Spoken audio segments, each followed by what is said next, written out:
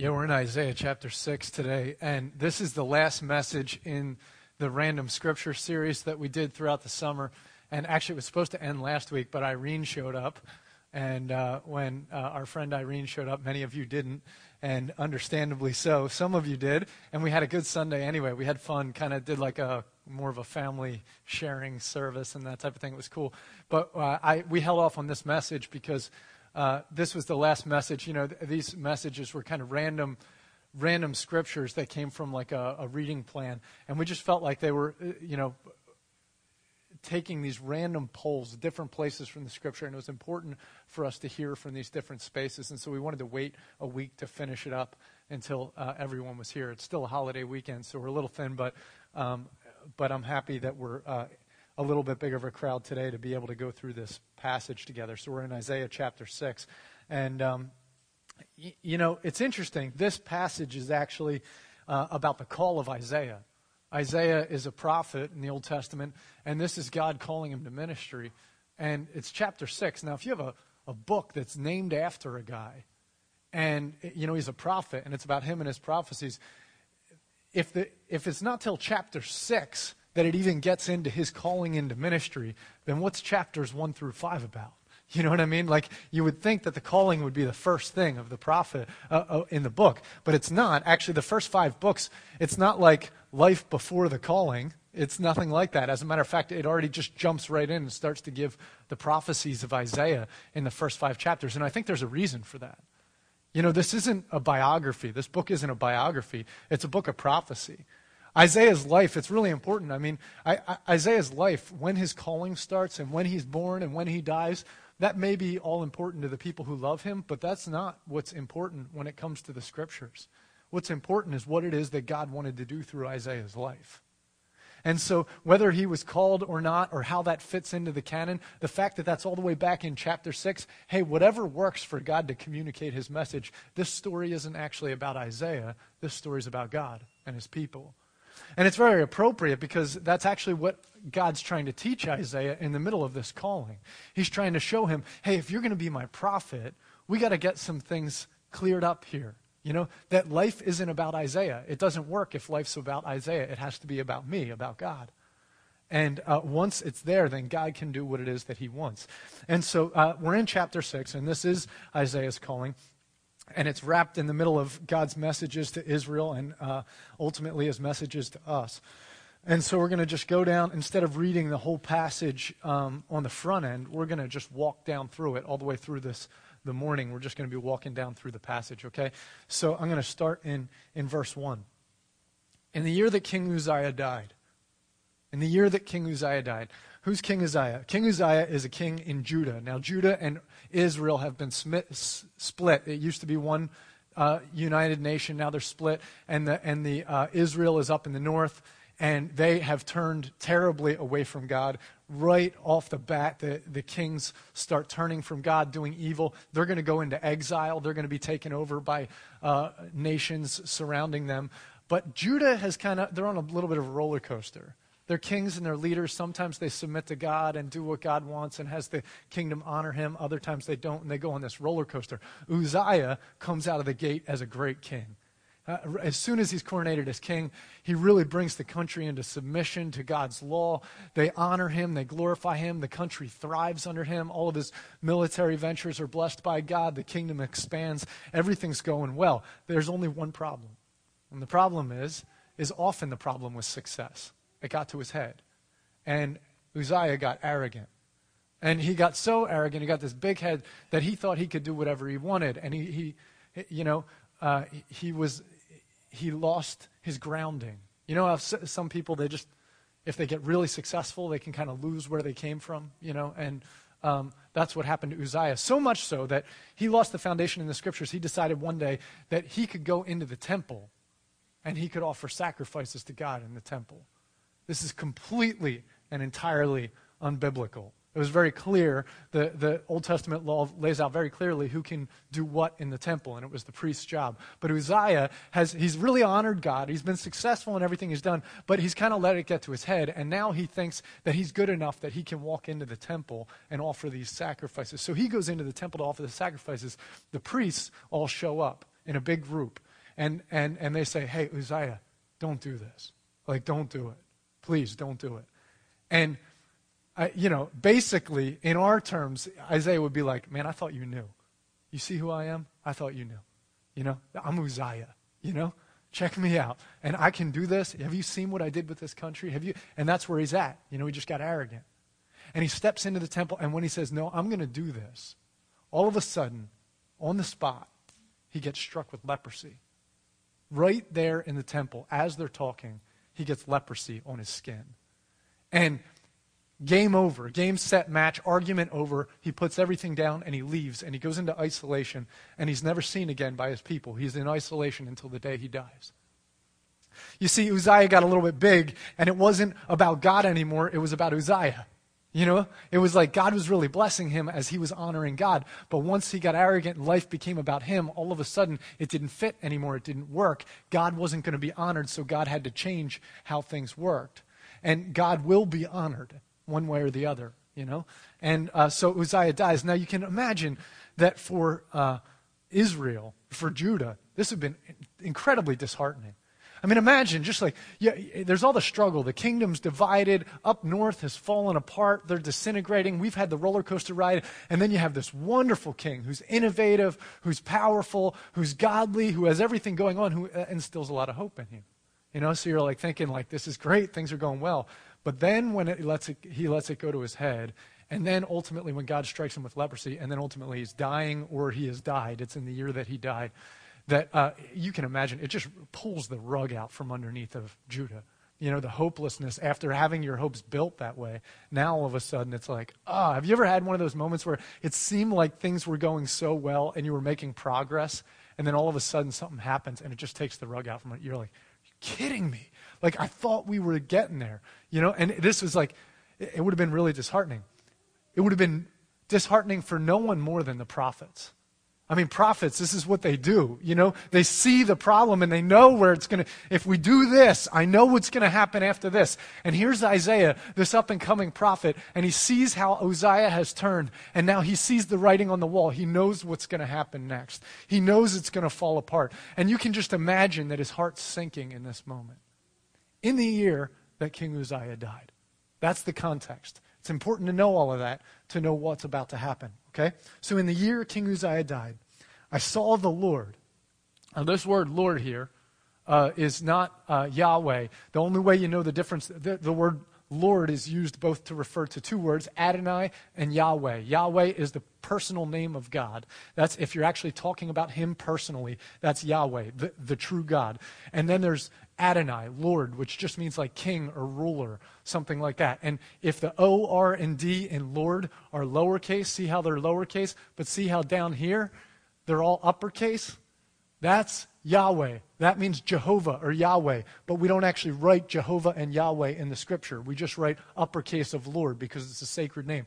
But up there in the top right corner, Lord, when it's all lowercase, that means Adonai. That just means leader or ruler. So what it says is he says, in the year that King Uzziah died, I looked up, and I looked and saw the Lord, saw a king, saw a ruler seated on a throne, high and exalted. And the train of his robe filled the temple. So here it is. The king who had been exalted got torn down. Uzziah came down. But now, in a vision, he sees another king. And this king is high and exalted. This king's not brought low. He's not a broken king. He's not a messed up king. This king is high and exalted. And the train of his robe fills the temple. Now, what's the train? The train is like if you have a robe and it goes in the back. When do we see trains now? At weddings, right. As I was kind of talking through this passage a little bit with Jen. Jen and I were talking about it, and she's like, oh, yeah, that's like when they were doing the wedding for Princess Kate. They were talking all about whether her train was going to be as long as Princess Diana's train, because apparently Princess Diana had a 20-some foot train or something, and Kate's was much more humble, apparently. It was, like only 9 foot or something. And I was thinking about it, and I was laughing because, I remember Jen had like a train on her dress when we got married, and I remember getting into the car afterward, and there was like dress all over the place. I'm like, whoa, there's a whole lot of dress in this car, and and the funny thing is for kings, there was a reason why they had this train. I mean, it was to look regal and all of that, but it was not just to look regal, it was also to communicate something. This isn't a practical piece of clothing. I don't go out in the fields and do work when I have this kind of clothing on. This is a set-apart person who's to be different than everyone else, set apart, not for the common stuff. This is a regal person. The robe shows the regality. That's the whole point of the robe. And this robe, he is high and exalted. He's far above all other kings. But what's more is his train that sets him apart. It's so big, it fills the entire temple. It's like a swimming pool with the train of his robe in the temple. You're just swimming in the train of his temple. And he's way up above it. And the robe just comes down and swirls around and fills up the entire temple. Because that's how set apart, that's how different, that's how holy this king is. That's how set apart he is. And what's more is, listen to what it fills up. It doesn't fill up his palace. The train of his robe doesn't fill up the palace. The train of his robe fills up the what? The temple. You remember why Uzziah got struck with leprosy? Because he went into the temple. He wasn't even allowed to offer the sacrifices in the temple. But this king sets up his throne in the temple. There is a seat in the temple. It's right on top of the Ark of the Covenant. It's called the mercy seat. And there's where the presence of God rests. And here, in this temple, there is a throne. You see, this king not only is allowed to go into the temple, this king sets up his palace in the temple. He belongs in the temple. This is his house. This is where his throne goes. He's actually worshipped. This isn't just any king. This is a God king. This is an incredibly heartening thought on one level when Uzziah dies and you see the rise and fall of a king, and it tears the hope out of people. And we say, what's going on? In the middle of that, to all of a sudden see this high and exalted king with all of his splendor and with all of his set-apart holiness. That, this king's not going to be torn down. This is the mighty king. And there's a real sense of hope in that. Listen as the description goes on even further. Above him were seraphs, each with 6 wings. With 2 wings they cover their faces, and with 2 they cover their feet, and with 2 they were flying. And they were calling to one another, "Holy, holy, holy is the Lord Almighty. The whole earth is full of his glory." And at the sound of their voices, the doorposts and thresholds shook, and the temple was filled with smoke. That's a wild scene, isn't it?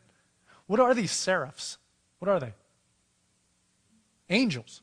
They're angelic beings. Now, the scriptures talk about different kinds of angels. How do we know they're angels? Well, they have wings, right?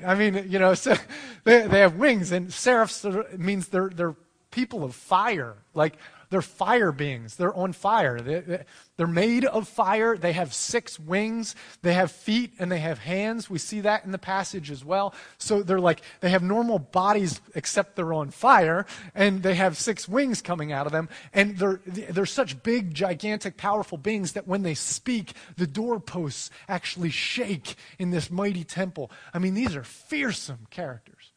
These are huge, strong, awe-striking characters. I've found this trend that as I've been in ministry for a few years now, that oftentimes people who have a lot of reason to put confidence in the flesh, people who are very confident, people who have a lot of success and a lot going on for them, it's really hard for them to be people of prayer and worship. It's just a trend. It's not always true, but it's a trend that I've seen, that people who really, it works for them in the world with people, they're popular, or they're beautiful, or they're strong, or they're successful, whatever. It's really hard for them to be in a humble spot where they feel the need for prayer and for worship, because in their life, they got it working for them, And lots of times prayer, people who are broken find it a whole lot easier to pray, a whole lot easier to worship God and have reckless abandon in their worship of God. I love in this passage that these seraphs, I believe, when you listen to the description of these seraphs compared to other angels, these look like the creme de la creme of the angels. Honestly, these are like, when these guys speak, the whole place shakes. They don't have just 2 wings, they have 6 wings. Have you ever seen that? There's like a Dairy Queen commercial, that those like funny Dairy Queen commercials. They're like, we don't just have rainbows, we have rainbows on fire. You know, and it's just like, this isn't just an angel. This is an angel with 6 wings that's on fire. You know, come on. Like, these are unbelievable creatures. And what's amazing is these most amazing creatures are dedicated to one purpose: flying around the throne of God, worshiping him. So often we give to God in worship. It's like, yeah, we give him kind of what's left over of our emotions, you know, or like we come and pray to him if we're in a place of need. But this is like perhaps the greatest of all created beings, you know, sitting here giving themselves to worship God. Worship and prayer, it's not for pansies, you know? It's really not. It's not for the leftovers. This is what God Almighty deserves. It's the best of what we have should go to praising and praying to God. What greater purpose is there? You know, and so here they are. And what's amazing is I love the description. With these 6 wings, it says, with 2 wings they cover their faces. Why do they cover their faces? Well, there's a respect thing. Hey, you know, there's something special about when you lock eyes with someone. You know, there's something that happens between the eyes when you make eye contact with people. And if there's someone who you really fear and you come around them, what do? You know, you do it. Like I've seen, you know how like when the kids get in trouble and they come around you, you know, like head goes down. There's a fearful thing. And there's a thing with these guys where they're in the presence of God. You know, they're in the presence of the God King. And they're just like, there is no way that I want to see that. I don't want to look up there. You know, he's too high and exalted. And they cover their faces. It says with their other 2 wings, they cover their feet. Why do they cover their feet? Because feet are nasty. That's why. His feet are gross. Honestly, like, you know, in some cultures even today, it's a real sign of disrespect to show the bottom of your feet to people. That's like a sign of disrespect in some cultures. Even here in America, without that being a big, like, disrespect thing, it's still nasty. Like, if I'm, like, you know, hanging out with my kids, sitting on the couch, I'm reading them a book, if they, you know, reach over and grab my face and pull with their hand and pull my face over, that's all fine and good. But if all of a sudden they lean back and put their foot up on my face, I'm like, what are you doing? Sure, put your foot off my face. That's nasty, you know? Like, you don't put your foot on my face. That's gross. Like, you know, there's something about feet, you know? They're dirty like that. And like, aren't they? I mean, there's something nasty. It's like, anyway, I don't know what to say about it, but that's what it is. And this is the humble part of a person. And so these angels, it's not like they're dirty beings. I mean, they're angels on fire. It's hygienic. They're on fire. It's purified, you know? Like, everything about them is like, it's great, but they still, in the presence of God, cover their feet because of the humility. They don't want the Almighty God to see this humble part of them. They have 6 wings. Notice 2 of their wings cover their face, 2 cover their feet. That's 2/3 of their wings. 4 out of 6, 2/3 of their wings are used for one purpose, to show submission to God. He is so high and so mighty that 2/3 of their resources they use just simply to submit to God. It says with their other 2 wings, they fly. They do whatever God wants with the 1/3. It takes 1/3 of their resources to do what God wants, but it takes 2/3 of their resources just to get submitted enough to God, to get to the place where they can begin to do what God wants. And we can't underestimate how much it takes to truly be submitted to God. To truly be submitted to God. We're not a people who easily submit ourselves to God. We kind of do our own thing, like Uzziah or like, as we'll see, Isaiah. So here they are, and what's amazing, again, is these great beings just yelling to one another. They don't even talk to God. They just yell to one another, holy, holy, holy is the Lord God Almighty. I mean, think about, like, the coolest people you know. You know? Just the people who, like, seem to have it all together. Imagine them, like, at a workplace or in a church or in a parking lot or in a field, just yelling across the field to each other. Holy, holy is God. You know, he's so holy. Have you seen how good he is? Just being like little kids, like yelling to each other. Have you seen how amazing God is? Like, that'd be bizarre in our culture to see people who are that put together just all of a sudden yelling to each other how amazing God is. And yet these beings far exceed anything we've known of put together, you know? And they scream to one another, holy, holy, holy is the Lord God Almighty. The whole earth is full of his character, full of his glory. It's amazing. It's an amazing sight, an amazing picture. So this is, again, while Uzziah is dying or has died, here it is, this king in all his splendor. This is a reason for hope. Now, as quick as that could provide hope for us, the instant reaction right after this is what Isaiah's big reaction is. Okay, now listen to Isaiah's reaction. Woe to me, I cried. I am ruined, for I am a man of unclean lips, and I live among a people of unclean lips, and my eyes have seen the King, the Lord Almighty. Now I want to stop for a second and this is a little rabbit trail here. If you look in the New Testament, there's a passage from this chapter that's quoted a bunch, and we'll read it at the end. And when John quotes that passage, he says that Isaiah knew that when he was quoting this passage, that John says that when Isaiah quoted from this passage, when he spoke this passage, he knew he was talking about Jesus. And he says the reason that he knew it was about Jesus, that this passage was actually about Jesus, is because he saw Jesus. Now, there's a reason that's important. You know, we might say, of course, duh, it's Jesus. But there's a whole host of people who don't believe that Jesus and the Father are the same. They don't believe in the triune God. They don't believe in the Trinity. And there's a big heresy about not believing in the Trinity. But you see this, if you can flip back to the others. Here it is. Either way, it's in verse 5 there. My eyes have seen the King, the Lord. Remember that word there with all uppercase? Remember what that means? That means Jehovah. It means Yahweh. That's Father God, the one and only God. And when you go to the New Testament, and John refers back to this passage, he says that Isaiah was looking at Jesus. And the name right there is Yahweh. So Jesus is being called Yahweh in this passage. Scripture clearly, it's just one example, but over and over again teaches in the Trinity. And that's one of the examples about it, just a heads up. So anyway, here's what happens. Isaiah sees all of this, and you can imagine the intimidation of what's going on. Woe to me. Some of your passages don't say, for I am ruined. They might say, for I am undone. Or it might, the common phrase now would be, I'm done. He'd say, all right, I'm done. This is it. I'm done. And he's brought into the reality of God's presence. Something happens when we come into the presence of God. See, for many of us, we have to get to a pretty difficult or desperate spot in our life until we're ready to truly reach out to God. You know how that happens? We talk about sometimes somebody has to hit rock bottom before they really reach out and find God. This is a different principle that's even more true. And this is the principle. If you do find God, that's when we find out who we really are. When you come into the presence of God, you find out who you really are.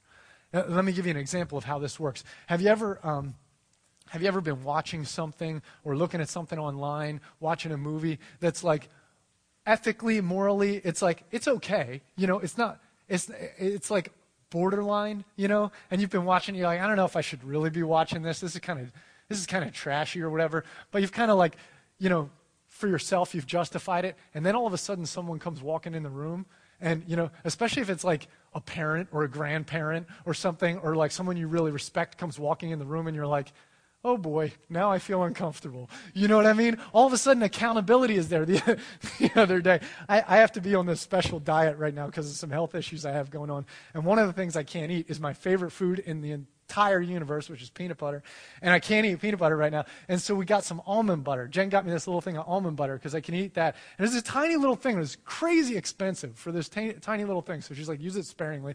Well, then we also went to Costco, and at Costco they had this big thing of almond butter that was like all-natural almond butter that I was like, I wonder if this is going to taste better or worse, and so that's sitting on the counter, and I already have this other one opened. right? So I already have the other one open, so obviously I should finish the other one before I open this one. But, I was really curious about what it tasted like, and Jen wasn't around.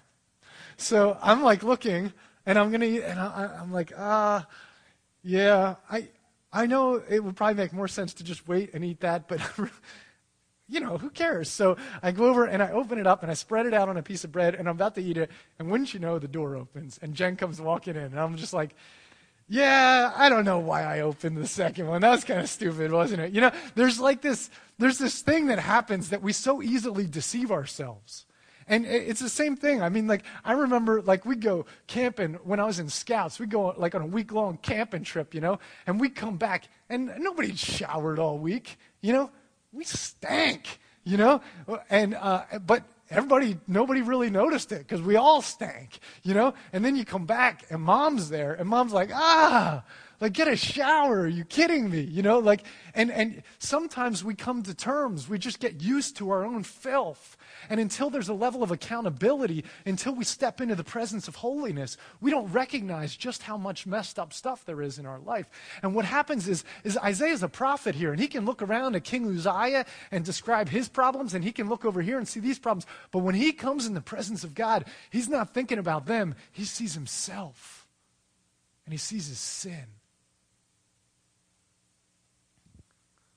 It's an amazing thing. It's an amazing thing. You see, we don't know. We don't know how much nastiness there is around us. It's amazing. And he says, listen to how he responds. For I am a man of unclean lips, and I live among a people of unclean lips. And my eyes have seen the King, the Lord Almighty. Why does he say unclean lips? I mean, out of all the things that he's done wrong, why that? Well, he's a prophet, and he's supposed to be using his lips for very important purposes, and he's not. But even more than that, the lips. Remember when we did God's design, we had the big framework in here, and we did God's design for our lives, and we talk about God's design for communication. And we said that the tongue has this, the scriptures teach that the tongue is actually the rudder of the ship of our lives. And that when you speak something, it shapes our lives and the lives of those around us. If we just have internal struggle, it's one thing. But once it comes out of our mouth, it hits the real world. And it starts to take effect, and it shapes things. And Isaiah, looking at his life, he knows in this moment, man, I have damaged things. I have defiled things. And I don't know about you, but if you talk about that level of accountability and people being able to see, someone walking in and seeing what we're watching or whatever, think about this. Think about if my life right now, if you took Tim Deering's life and put it on a video up here on this screen, and all of you could see this morning all of the ways that I've ever talked to my spouse or ever talked to my kids or ever talked about someone else or ever, imagine your life, and if it was all put on display, what are the ways that you wish you wouldn't have talked to your spouse the way you did? Or how have you talked to your kids or your parents in that tone of voice? Or what are the things you say you wish you could have gotten back? How about the way you've talked about that coworker when they weren't there? Or that pastor? I know you would never do that.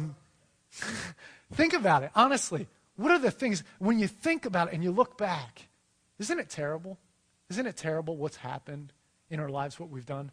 And we're told, honestly, that the scriptures say out of the overflow of the heart pours forth speech. Whatever's inside eventually comes out. And so Isaiah knows in this moment, he just feels dirty because his mouth has done this stuff and he feels dirty. He's and he's in the presence of holiness. Now, he has a theology, and his theology knows that when I come into the presence of holiness, I can't exist anymore. Anyone who looks at God dies. But this isn't just theology speaking to Isaiah right now. This is instinctual.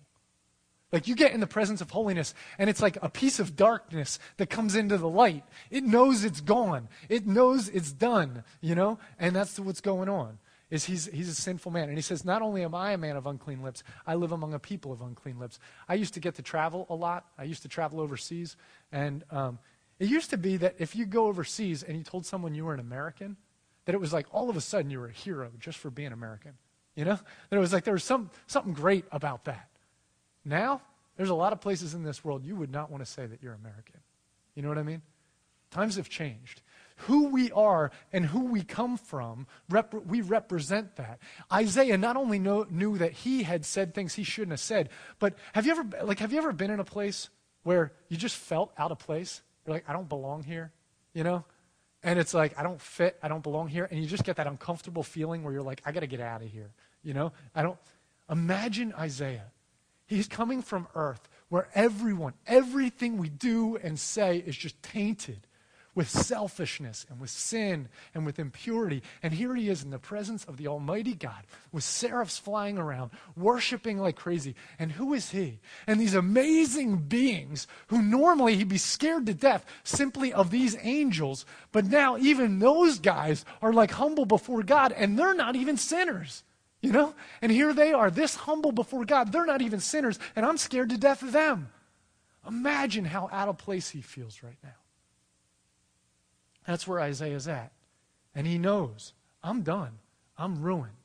It's over. Now listen, verse 6.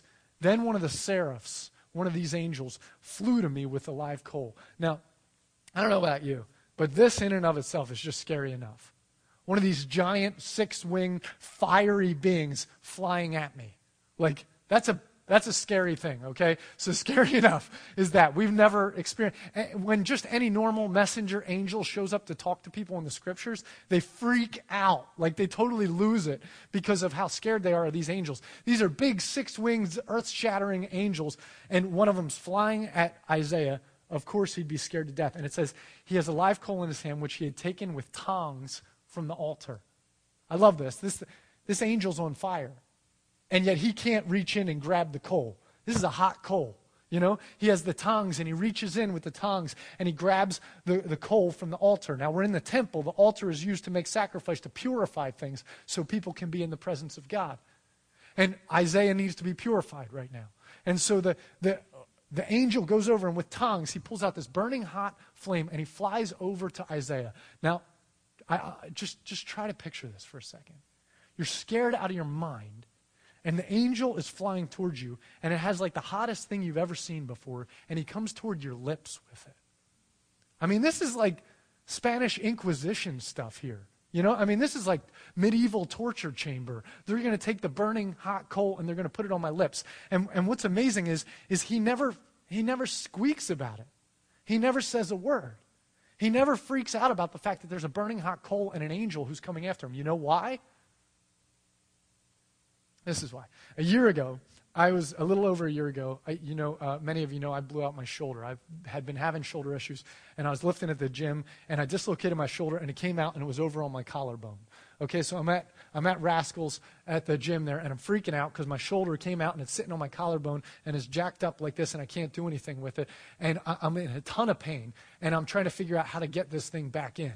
And so I'm going to walls, and I'm like trying to hit it against walls to get it to go back in, and trying to do whatever I can. And anytime I tell people that story, they're like thinking about trying to get the arm back in, and they're like, like that. And I'm like, no, you don't understand. Like, the thought of slamming my shoulder back into joint was not a scary thought at all. It was the best possible thought I could think of at the time, because the pain of the dislocation was nothing compared to the relief that would be there if I slammed this thing back into joint. So whatever it takes, just fix it. This is the deal. We think about pain in our lives as if it's a bad thing. We think about the difficulties in our lives like they're a bad thing, like we want to avoid them at all costs. We think about burning coals being put on our lips like we're a bad thing, like it's a bad thing. But listen to me. We know absolutely nothing about how terrible it is to be a sinner in the hands of a holy God. We don't know anymore. We forget. God hasn't walked into our room enough for us to be petrified about what's happened and what's going on in our lives. We don't know about the dirt in our lives. We don't know about holiness. We've lost sight. We don't walk in the presence of God. And because of it, we have no idea how much fear it would put into our hearts to have our dirtiness in the presence of His holiness, and what that can do to a person, so much so that it's almost as if Isaiah was begging for the coal. Like, please, do anything to take away the dissonance, the pain of my ugliness in the presence of God. No matter how uncomfortable we've ever been in a place where we feel like we don't fit, it's nothing compared to the fear of Isaiah in the presence of this holy God. He knew himself like he had never known himself before. He knew his dirt. He knew his shame. It all flashed before him. And whatever it takes, get it away from me. Cleanse me of this dirt. Get it away from me because I'm in the presence of holiness. And he knows that sin doesn't exist in the presence of holiness. Fortunately, there was a point to this coal coming. Verse 7, with it, he touched my mouth. And he said, see, this has touched your lips. Now listen, this is a beautiful phrase. Your guilt is taken away and your sin is atoned for. Isn't that awesome? Your guilt is taken away and your sin is atoned for. Have you ever been been in a place where you've been totally petrified of a mistake you made, and then it turns out it's not as bad as you thought? Maybe it's like you were going to go. Your boss calls you in, and you're like, "This is it, here it is," and you get called in, and it turns out there's just some new procedure that he's working on or she's working on. And afterwards, you're like, oh man, I thought that was it. Or maybe you have a dream, and in the dream, you made a mistake that was like a horrible, horrible mistake. And you're just in so much tension, and then you wake up from the dream, and you're like, oh man, I'll never, ever do anything wrong again in my life. You feel such a relief. You know what I mean? Have you ever had that kind of relief where it's like you made a major mistake, and then you realize it's not as bad? Imagine this relief. There is no greater relief than the redemption of Jesus. Honestly. And for those of you who haven't experienced it yet, who haven't fully put your trust in Christ yet, there is nothing at all like the relief of God saying, your sins are atoned for, your guilt is taken away. It's a different thing to trust in God than to trust in church. It's different trusting in Jesus and his shed blood on a cross. That's the altar. The altar in this story was an altar in a temple, but the altar for us is the altar of the cross where Jesus dies on a cross. And trusting in him is much different than trusting in religious activity, than trusting in going to church. It's much different than trusting in just being a part of church or in my goodness or good things that I've done or the way I take care of my kids. All of that is trusting in me. That's different than trusting in God. If you've never fully just given up and trusted God, today, man, I'm telling you, there is absolutely nothing in this world like the relief that comes when the burden I carry of trying to make it work, of trying to justify myself, of trying to know if I'm okay, to be able to just let it go and to say, Jesus took it on a cross and I can trust now. And he cleanses me. There's nothing like that freedom. If you haven't done that, come talk to me or Josh afterwards, and let's talk about it. Man, there's nothing like it. It's the greatest thing ever. Now, what's amazing is how he doesn't fear. He doesn't fear the pain of anything coming because the greater fear is of God. But then there's this big relief that comes in. Now, after all of that, I want to show you, this is what it's been. How do we say at Parker Ford Church there's 3 directions we follow God? What are they? Up, in, and out. Okay? And so we go up into this, and this is what's happened with Isaiah. First, he comes in, and he sees God up there. He goes up. He's brought up in this vision, and he sees God. Now, as he goes up, and he finds God, and he sees this amazing thing, instantly what happens? Conviction. Conviction. Now, after that, he's convicted, and he's going to die. Then what happens? Cleansing. God cleanses him. And there's the cleansing of God's atonement. That's internal transformation. He went up and there was conviction. He goes in and there's cleansing and God cleanses him, comes in and purifies him. Now, after all of that, for the first time, we actually hear God talk. This is awesome. So far, we've heard the seraphs talk, we've heard Isaiah talk, but we haven't heard God talk. You know why? Because it'd be pointless for God to talk before this. Because there's no way that Isaiah would understand what God's talking about until he's been convicted of his sin, until he's been purified. He can't even be in the right frame of mind to hear God talk. It's like if I'm a kid at school and I'm always getting in trouble, and I have I'm shooting spitballs and passing notes and tripping and pulling ponytails and doing whatever. I don't know anything about any of that stuff.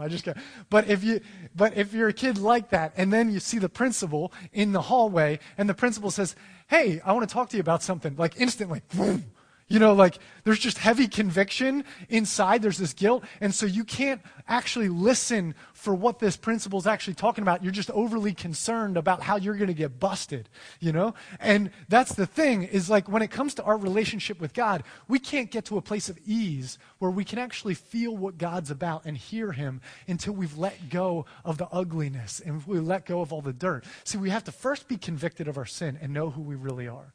Then we have to be cleansed of that sin. And once we let all of that go, we don't carry this weight. And when we don't carry the weight, then when God speaks, we don't assume the worst. You know? We can begin to listen to him with a place of ease. Not that God's ever like, you know, just colloquial where it's just easy with God. But there's this sense of respect, but it's still, now I can kind of like, what's God actually trying to do here? You know? Instead of just running scared of him. And so I love how God speaks. It's awesome. He says, "Then I heard the voice of the Lord saying, 'Whom shall I send, and who will go for us?'" Who will go? This is the calling to go out. You know, he's going up and in. This is the calling to go out. And I love that he doesn't say, "Isaiah, go do this." He says, "Who will we send, and who will go for us?" And you notice the plural, who will we send, who will go for us? Again, a picture of the Godhead, the Trinity. You know, this isn't the council of him and the angels. He doesn't seek their help, you know. Like this is the Godhead, the Trinity. Saying, who will we send and who will go for us? And Isaiah at this point, he's done with his former life. Like there's no way he wants to go back to that stuff because that's the stuff that makes him feel, he just got relieved of all of that. He doesn't want to go back to that life. He wants a new life. He wants something different. He wants to be involved in something much more holy, something that keeps him in the presence of God. And so when God's like, who will we send and who will go for us? He's looking for something to do with his life now. And it's like a little kid like jumping up and down like, oh, send me, you know? And so God's like, and then the response. And I said, "Here am I, send me." And he said, "Go. Go." This is a special moment. This is a really, really special moment. You know, there's kind of hot topics that people come and talk to pastors about. One of the hot topics that people come and talk to pastors about is they want to find their purpose in life. They want to find their gifts or their callings or what it is they're meant to do and how they can serve and how they can find a sense of meaning and purpose. And people are at different stages of the journey when they ask those questions. Sometimes people come and they'll come to a church and they just want to plug in and do something. But if you have a conversation with them, sometimes they're at a place where they're still not quite, they haven't gone through the conviction and the cleansing yet. They still feel the sense of need to fill up more, and they feel a sense of emptiness, and they want to fill it up with doing stuff. And if I just do more stuff, and if I do something that's effective and you know is like purposeful, then I'll feel better about who I am. And for a minute we will, but in the presence of God's holiness, that doesn't actually work. You see, God can use that. He uses anything. I mean, he uses wrong motivations all the time. There's many times where we do things out of the wrong motivation. We do it for us and not for God. And he still uses it because he uses broken vessels because that's all he has to work with. That's who we are. We all are broken. We're never completely pure. But what God wants is he wants to work with people who know that they're broken, who really feel that they're broken, who aren't just trying to fill themselves up with, I'm going to do this and this so I can feel good about myself, who instead are broken and know they're sinners and they're broken before God and God forgives them and cleanses them and they're at a place of contentment and peace at that point, you know? Where they're like, no, it's all good. And God can use me if and when he wants to use me. And I'm happy and I would love to serve him. You know, it would be my joy. But I don't need that in order to feel okay about myself. And sometimes we don't rush here to the out. We talk about the up and the in, going up to connecting with God, going in and being transformed, and then going out and serving. Lots of times we don't rush to the out. Because if you skip over the up and the in to get to the out, it gets things messed up a little bit sometimes. And if you skip over the conviction and the cleansing of God and just go to the calling of God, oftentimes it's for the wrong reasons. Now, God still uses that. If you get in that and you start serving God, we don't sit on our tails and just wait. We understand that as we serve God, he also refines us. But in this case, Isaiah's in a really good spot because he's been convicted of his own humanity and of his own failures. And he's been forgiven of those, and he's let it go, and he's at a place of peace with God. And he has to be, and this is why. Because this calling that God has on his life, the purpose he has for his life, it is not an easy calling. It's a brutal calling. See, one of the deceptions about the purposes of our lives, if we submit ourselves to God and we go after his purposes for our lives, one of the deceptions is that that'll ultimately make us feel good. And it'll be fun and comfortable and all of that. And I finally found my place. This is my place. Now I can just have peace for my whole life. It doesn't work that way. That's like in Hollywood when it's like you have the big war waged and the battles and all the drama and all of that, and finally the couple ends up together at the end and they love one another and then ride off happily into the sunset, where we know that marriages are just easy and perfect.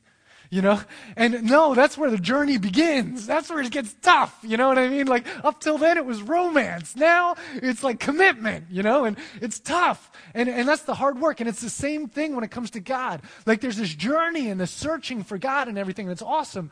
And when we find him and he cleanses us and forgives us and we feel our sins and he releases us, it's awesome and it's amazing. But then starts the journey with God, where it's difficult, where it takes work, where he calls us to do things that aren't easy, that aren't popular, that people don't like. And he calls us to be accountability with one another, which no one really likes, And he calls us to stand our ground on things we don't want to and to give up things we don't want to. And it's not that he's trying to be rough with us. It's not he's trying to be mean with us. It's that in order to purify us, in order to get our hearts to yearn for the right things, it takes discipline. In order for him to accomplish what he needs to accomplish, it takes agents who are willing to do difficult things.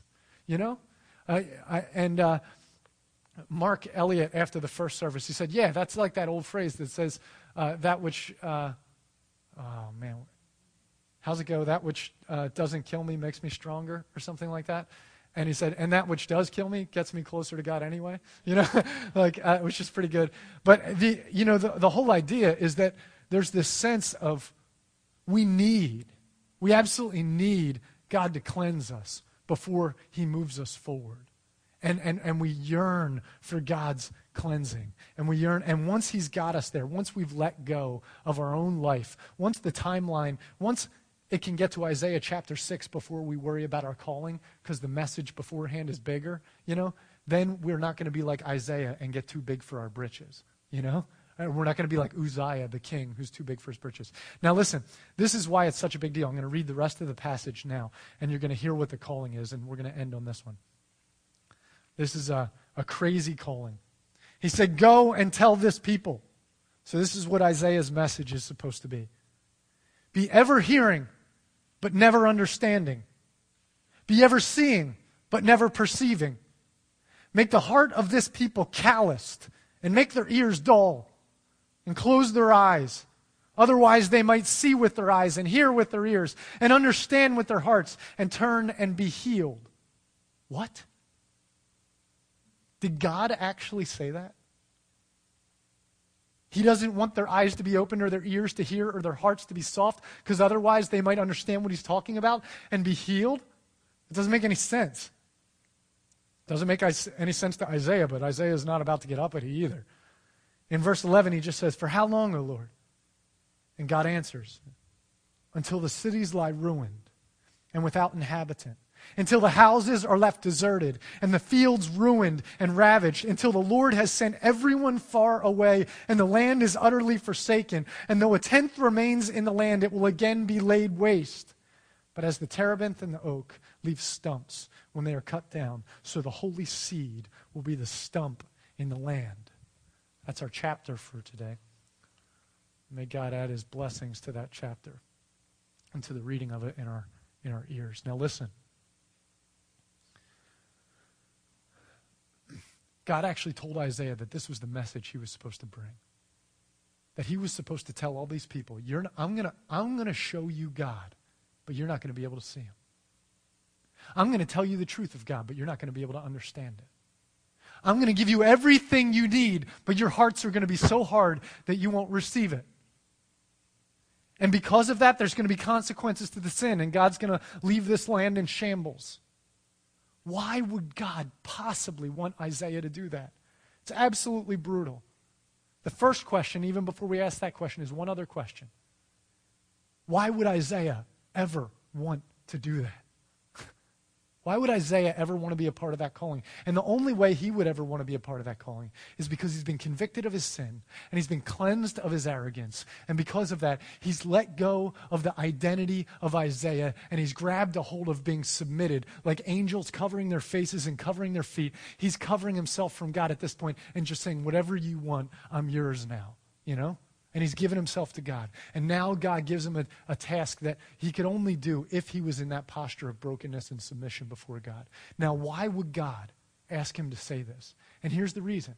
Because if God shows up with all of his fireworks and God puts on the display of his character, of course, everyone's going to turn. We're told that one day every knee will bow and every tongue will confess that Jesus is Lord. But that's not because our hearts yearn for him. It's because once we're in the presence of holiness, we have no choice but to break before God. There's no choice.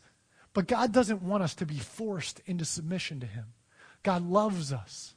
And he wants us to know and to see how good he is and how good his love is for us. And he wants us to draw to him on our own will. And in order for God to build something beautiful, what he has to allow to happen is he has to allow us to see the consequences of life without him.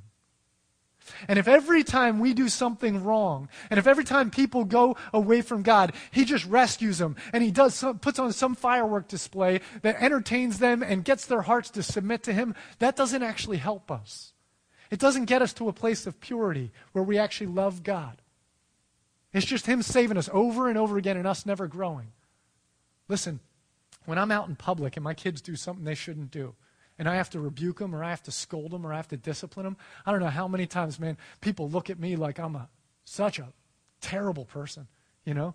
For like, how can you talk harsh to them? How can you discipline them? How can, and listen, the consequences of me not listening and not disciplining them are going to be much more painful for you than you having to sit here in this uncomfortable moment, you know? We don't like discomfort in our society. We don't like it when it seems like something is harsh to something else. It just seems like if it's mean, it's wrong. If it's not nice, if it's not comfortable, it's wrong. You see, the God of the universe doesn't play ball that way because the God of the universe loves us. And even if it looks to everyone else like he's being mean or something by allowing consequences to hit us, he doesn't care what anyone else thinks. He wants to build pure hearts that love him. And the only way to do that is to allow those difficult things to take place in our life, because like the burning coal that touches the mouth of Isaiah, without the difficulties in our lives, we will never be purified in our motives. We will never turn our hearts to God. We will always depend on us and never depend on God, unless in fact he allows the consequences of the sin of this world to catch up with us, unless we feel the pain and the sting and the discipline that comes from the difficult ways of us and our people, then we will never be purified. And if we're not purified, our hearts won't turn to God and we won't feel the goodness that he has in store for us. So he tells them, I will not rescue you from this one. You will go away into exile with this one. You will be broken by this one. But in the end, there will be people who will say, we are sick and tired of life without God. We want good life again. We want God again. And out of their own hearts, they will yearn for God and they will seek for him. And there will be a seed of purified holiness that he will be able to build his kingdom upon. You feel that? That's what we yearn for. And so the takeaway is this. We don't know about holiness. You know? We don't know about it. We don't understand it. But we shouldn't fear pain in our lives. We should fear the lack of pain in our lives. We shouldn't fear difficulties in our lives. We should fear being in the presence of God before he's purified us. We shouldn't fear not being able to find my niche. We should fear finding my niche before I've been cleansed and purified. We should fear what happens in our lives if we charge too far ahead without God cleansing us, because we'll get taken down the track that we don't want to see where the end leads to. And so for us, it's saying, God, I know there's pain and I know it's all around me and I know it comes. And so often I want to pray that you just take it away from me. But God, more than that, I want to pray this, that you would refine me with your fire. And you would cleanse me so that my heart can be pure and I can yearn for what I'm supposed to yearn for. So you can do with my life whatever it is you want to do. It's not up to me anymore. because I don't care about that anymore. I care about being connected to you. That's where the goodness is. And we can trust him through that pain. That's a good kind of pain. That's a purifying kind of pain. But when we come into the presence of God, we just recognize we don't know anything about this. We don't understand this. Please change me, God. Refine me. Break me. Bring me to that place of prayer. Bring me to that place of praise, like the seraphs, the great seraphs who still cover themselves. Bring me to that place of humility.